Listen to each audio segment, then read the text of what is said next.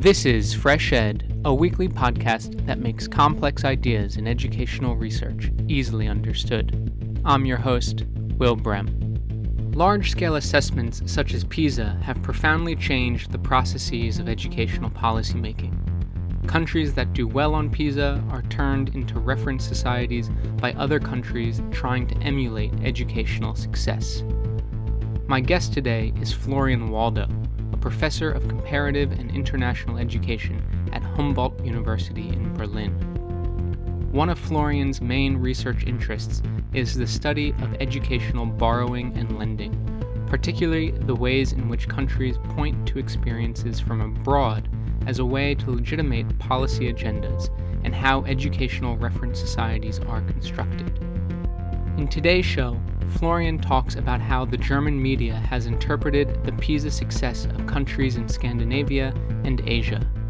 Behind the Finnish flag, as it were, both the child-centered camp and the education for growth camp can unite. So Finland is attractive from all kinds of perspectives and for all kinds of reasons, and that's what makes it so attractive as a reference.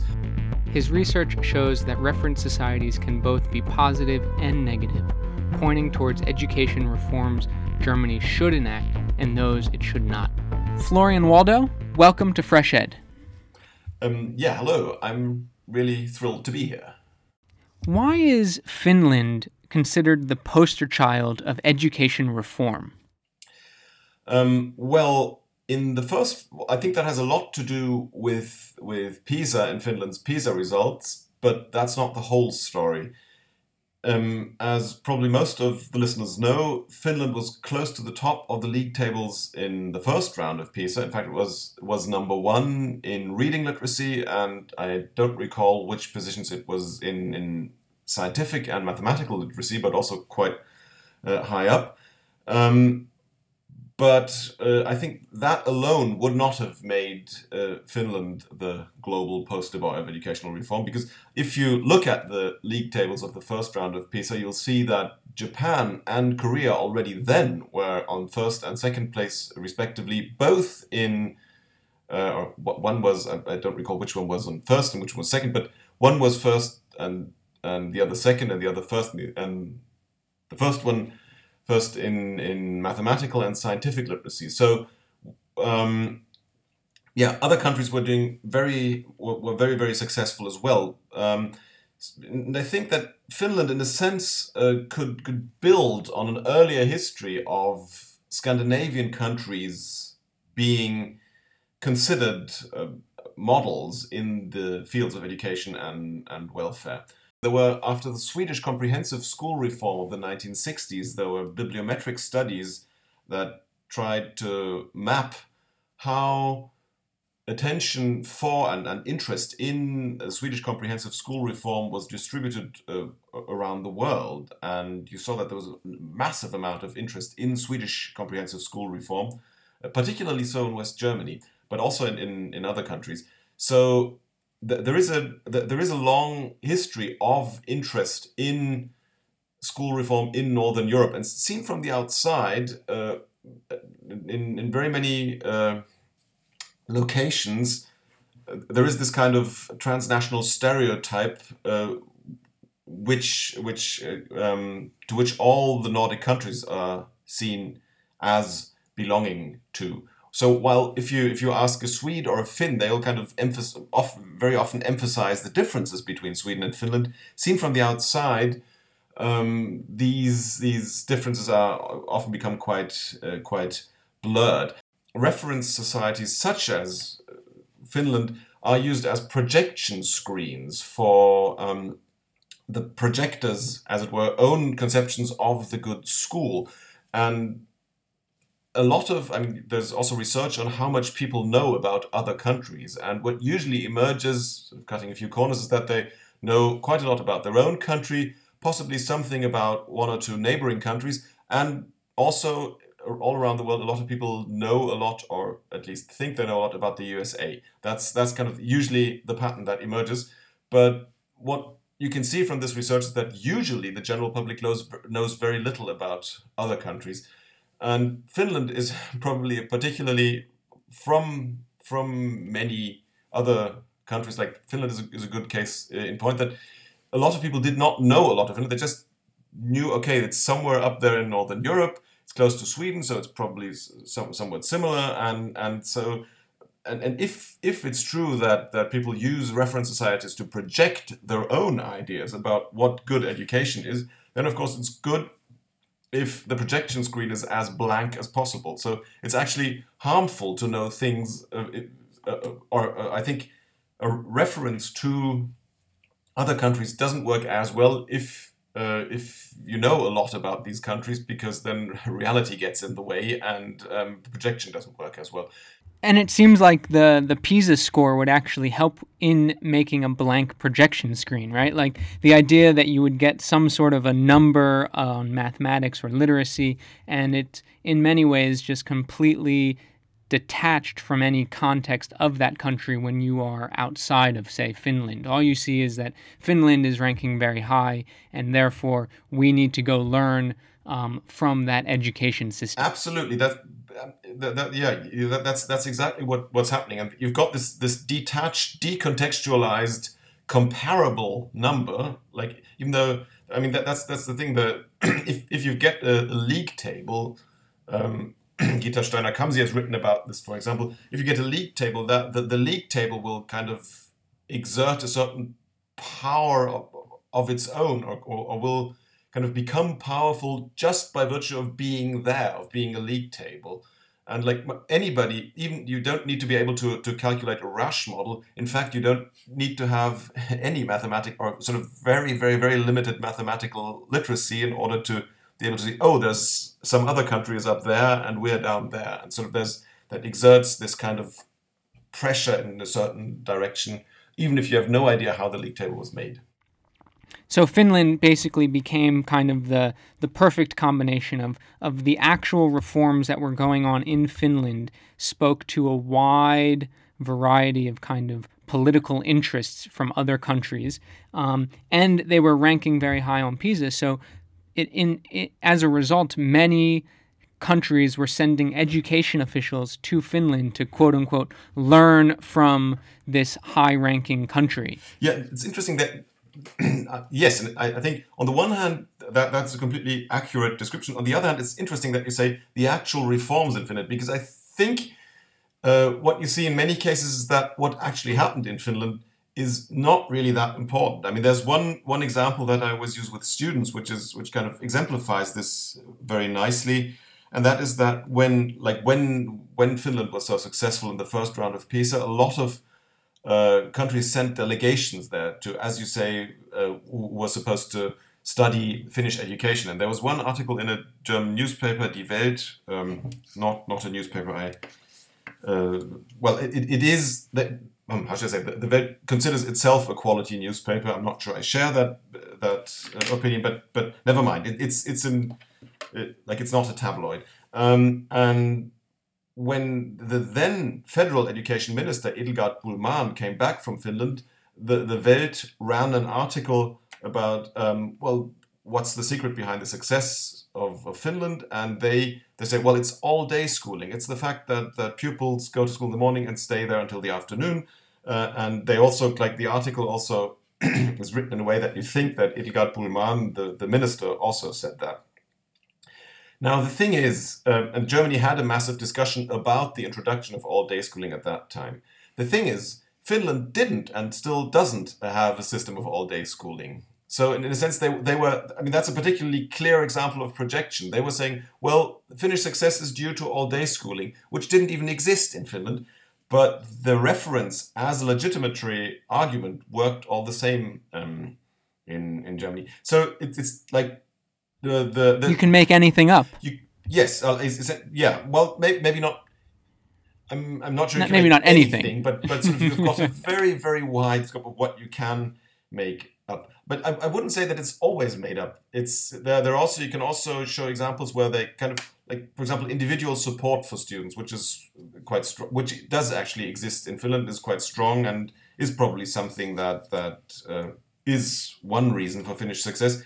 But if you look at how that is built into actual political arguments, you can see that both the advocates of comprehensivization in Germany use it to say, well, yeah, that's what we need in order to have a functioning comprehensive system, and the advocates of a tract system say, or I've got one nice quote by a Bavarian educational minister, like Bavaria being a particularly conservative federal state, who says, yeah, we need individual support like in Finland in order to make the lowest tracks of the tract system work. So the same feature, as it were, of the Finnish system is built into opposing political agendas there. So, and another, I hope this is not too many examples, but another thing that also shows you the character of this projection quite nicely is if you look at, I've also looked at Swedish newspapers, how they portray the Finnish success.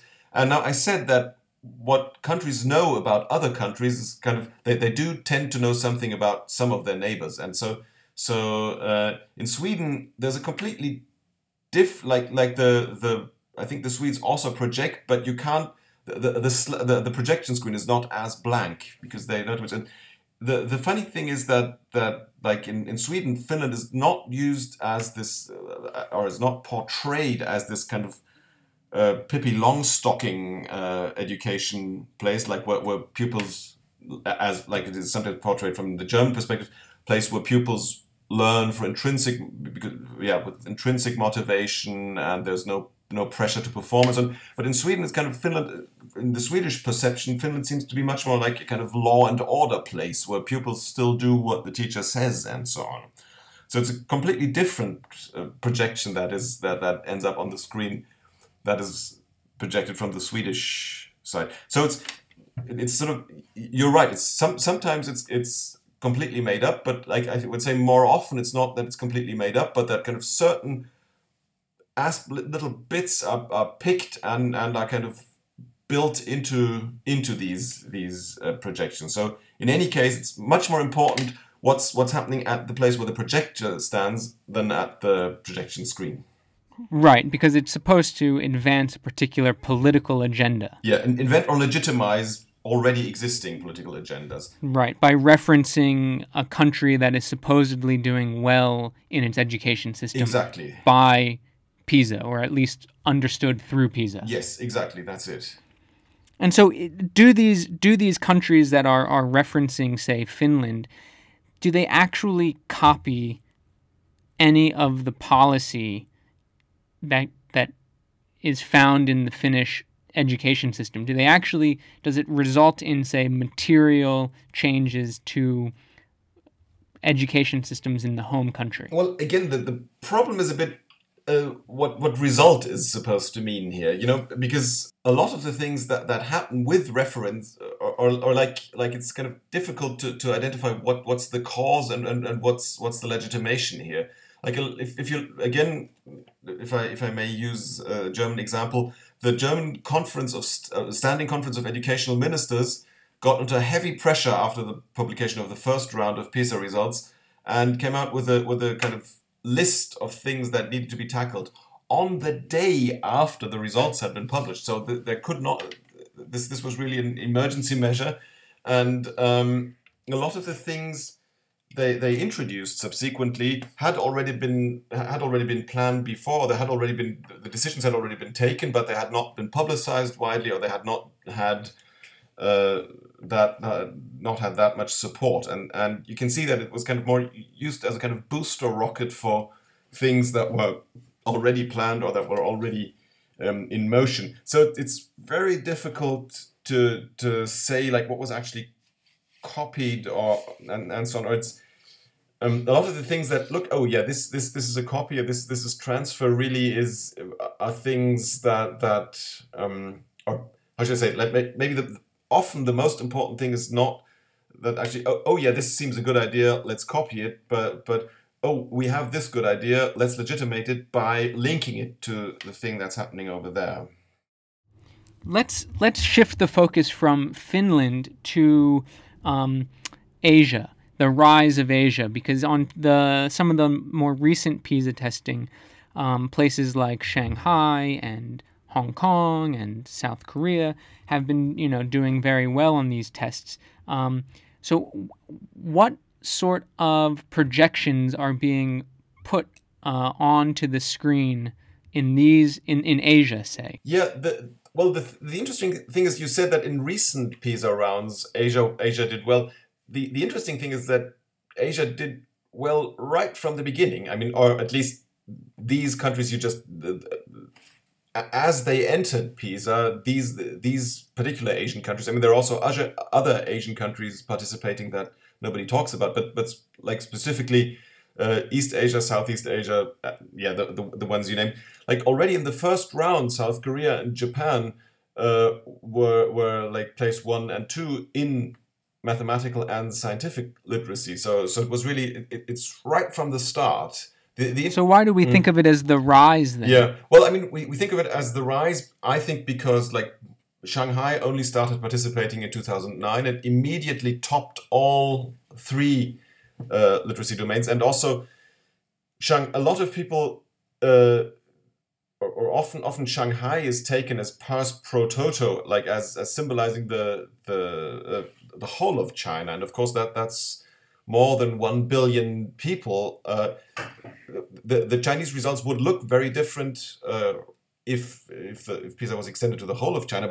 But like that I think that's particularly, and this whole thing gets connected to the discourse of the rise of China as an economic giant and workbench of the world and all these things. So I think the moment a Chinese region or city like Shanghai enters the picture, this gets kind of more scary for a lot of its economic competitors.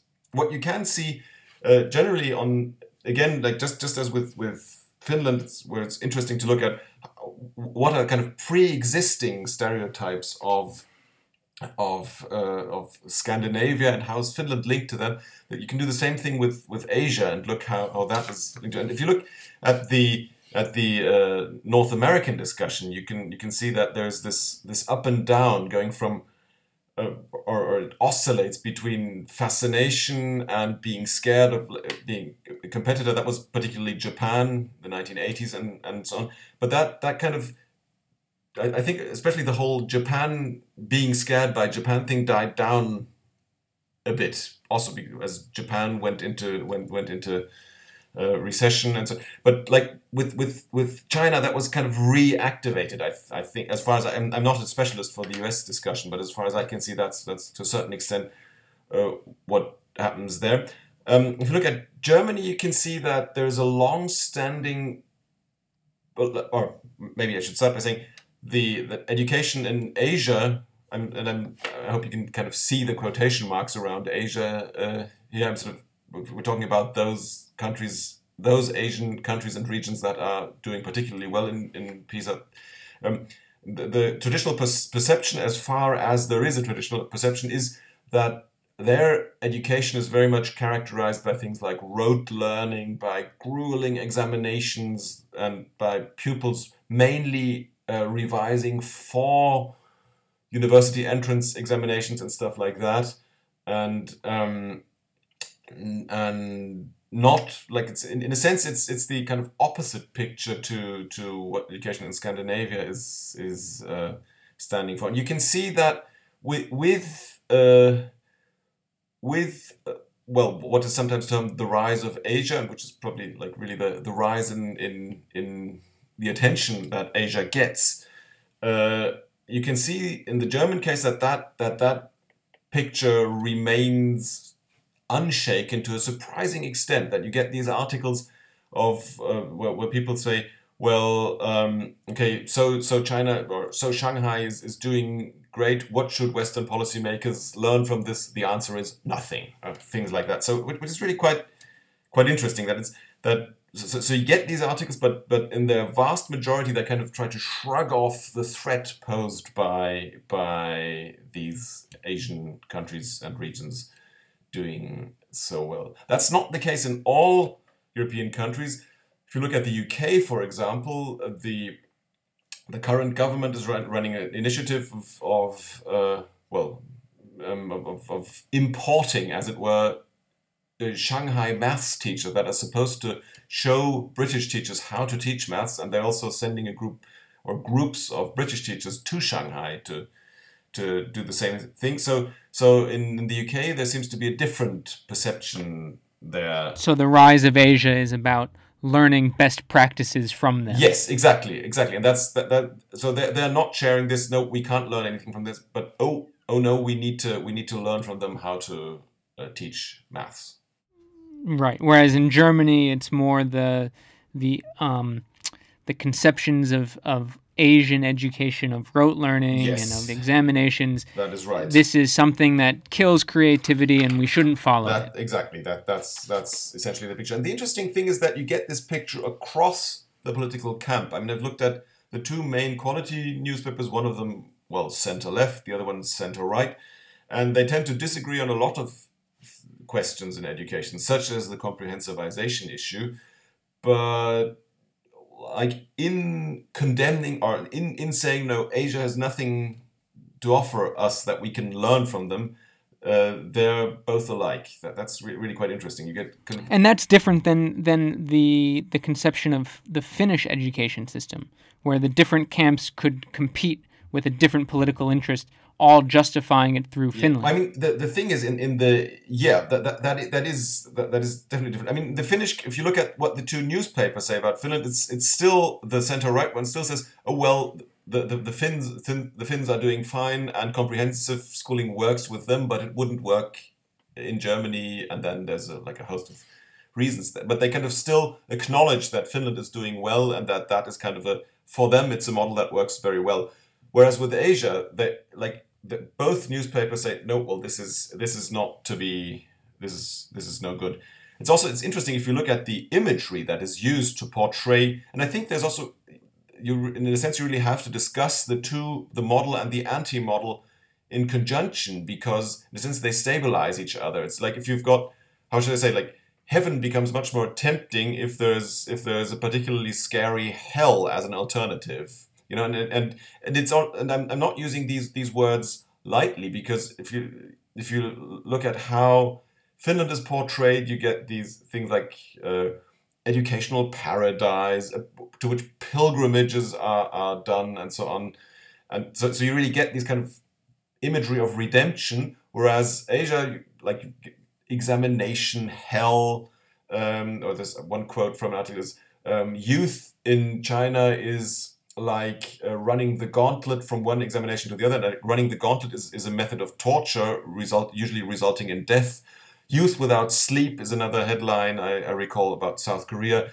And that's sleep deprivation is, of course, also a method of torture. So on the one hand, you get drill is a word that comes up a lot. So on the one hand, you've got this imagery of redemption and paradise. On the other hand, you've got the imagery of hell and torture and the barracks. And so why is Asia, in quotation marks, perceived in a way negatively, whereas Finland is perceived in a more positive way?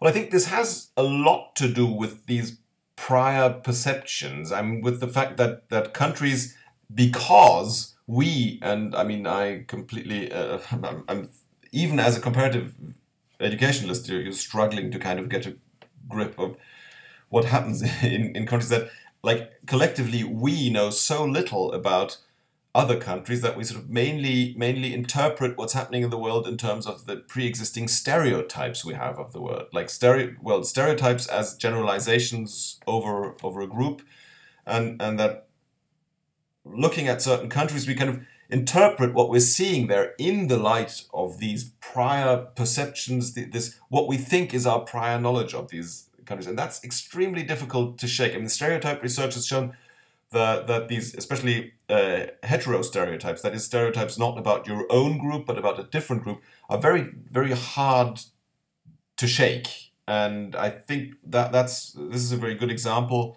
for that because there is this prior perception that Asia is this place where there's rote learning and where schools resemble barracks.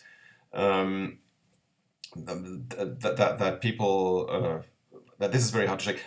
Maybe I should add a caveat here, and that's that I'm not saying that there is no rote learning in Asia. I'm not saying that I advocate South Korea as a model to emulate or anything. That's a different question, as it were. So it's at least in my research, what I'm mainly interested in is how these references are used. And what one can say, even if one isn't, and I'm certainly am not a fan of rote learning and things and so on, is that like people like Keita Takayama have shown that like the picture would have to be much more differentiated of, again, always in quotation mark, Asian education, if you wanted to kind of get a clearer grasp of the complexity and of like different things happening at different levels of schooling in Japan, for example, and so on. So that it's certainly not as simple, the picture, as it is sometimes portrayed in or as it is usually portrayed. I think it's safe to say in the German media, for example. And what do you think this says of this supposed globalized education policy field that we hear a lot about in our field? I think it says, like, sort of in sort of maths, I think it's sort of slightly dialectical in the sense that it shows on the one hand that there actually is a globalized education policy field. References to all over the globe abound in education discourse. But then, in a sense, the globalized education policy field has existed for a longer time than is sometimes said. Like, systems of mass schooling in Europe in the 19th century evolved, in a sense, at least in a Europeanized global policy field, if you wish, like, or sort of they evolved in constant mutual observation and so on. So the globalized policy field has been around for a while. Of course, the injecting or introducing ranked knowledge about the players in this field has kind of added a new dynamics to the whole thing. You know, like, as soon as there are ranking tables, no matter how they're constructed, they're going to do things to the field. I can see that in the university ranks, wherever you see ranked knowledge. I mean, that you don't have to go all the way, like with the introduction of the Carnegie classification in North American universities, that kind of did things to the way the field operated. And the same thing has happened with the rise of international large-scale assessment. So on the one hand, you can see, okay, this is a very clear indication that there is a globalized policy field whose dynamics have become intensified over recent years.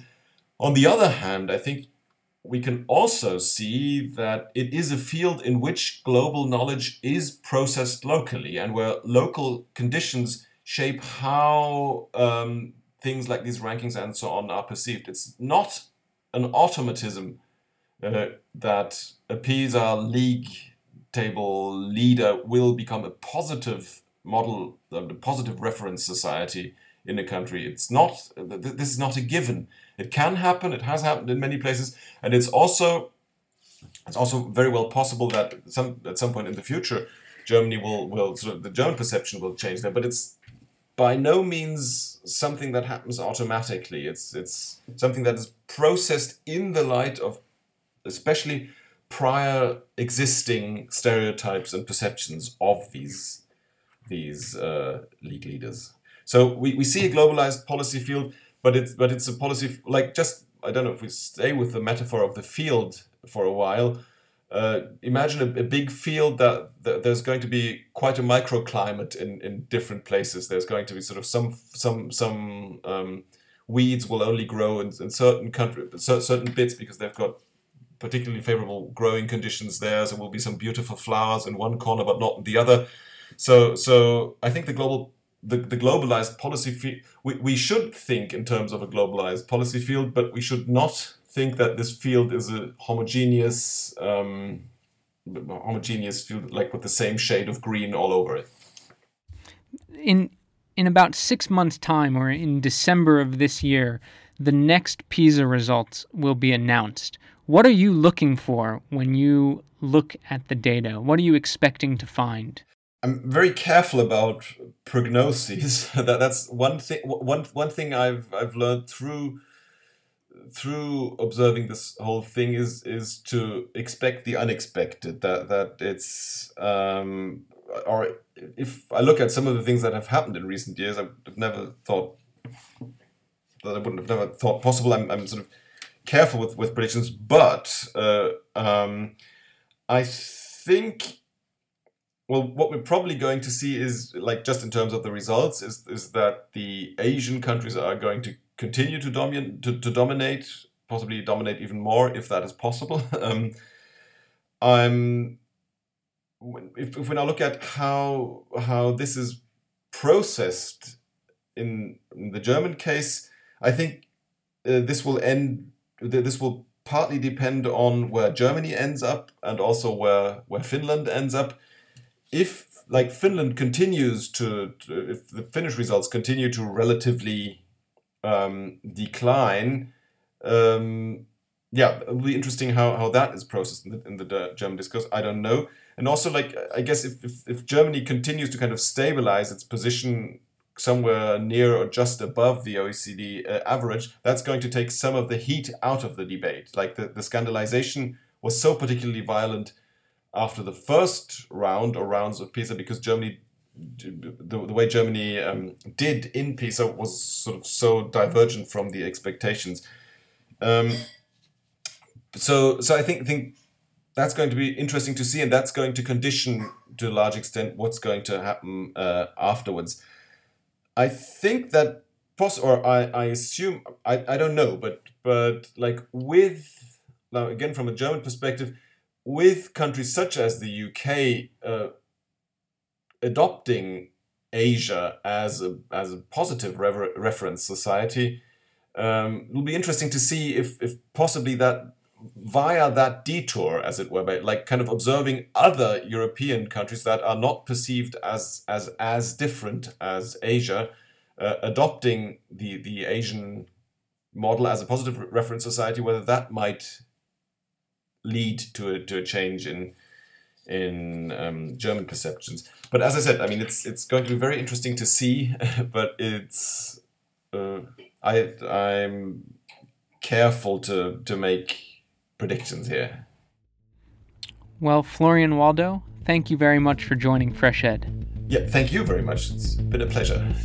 Florian Waldo is professor at Humboldt University in Berlin. Next week, I speak with Iveta Salova about post-socialist imaginaries in Latvia.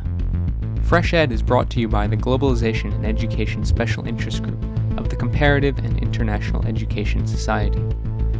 You can subscribe to Fresh Ed on iTunes and follow the show on Twitter using the handle @FreshEdPodcast. The opinions expressed on Fresh Ed are solely those of the host or the guest interviewed, not CIES or the Globalization and Education SIG, which take no institutional positions. Original music for Fresh Ed was created by Digital Primate. Thanks for listening. I'm Will Brem, and see you next week.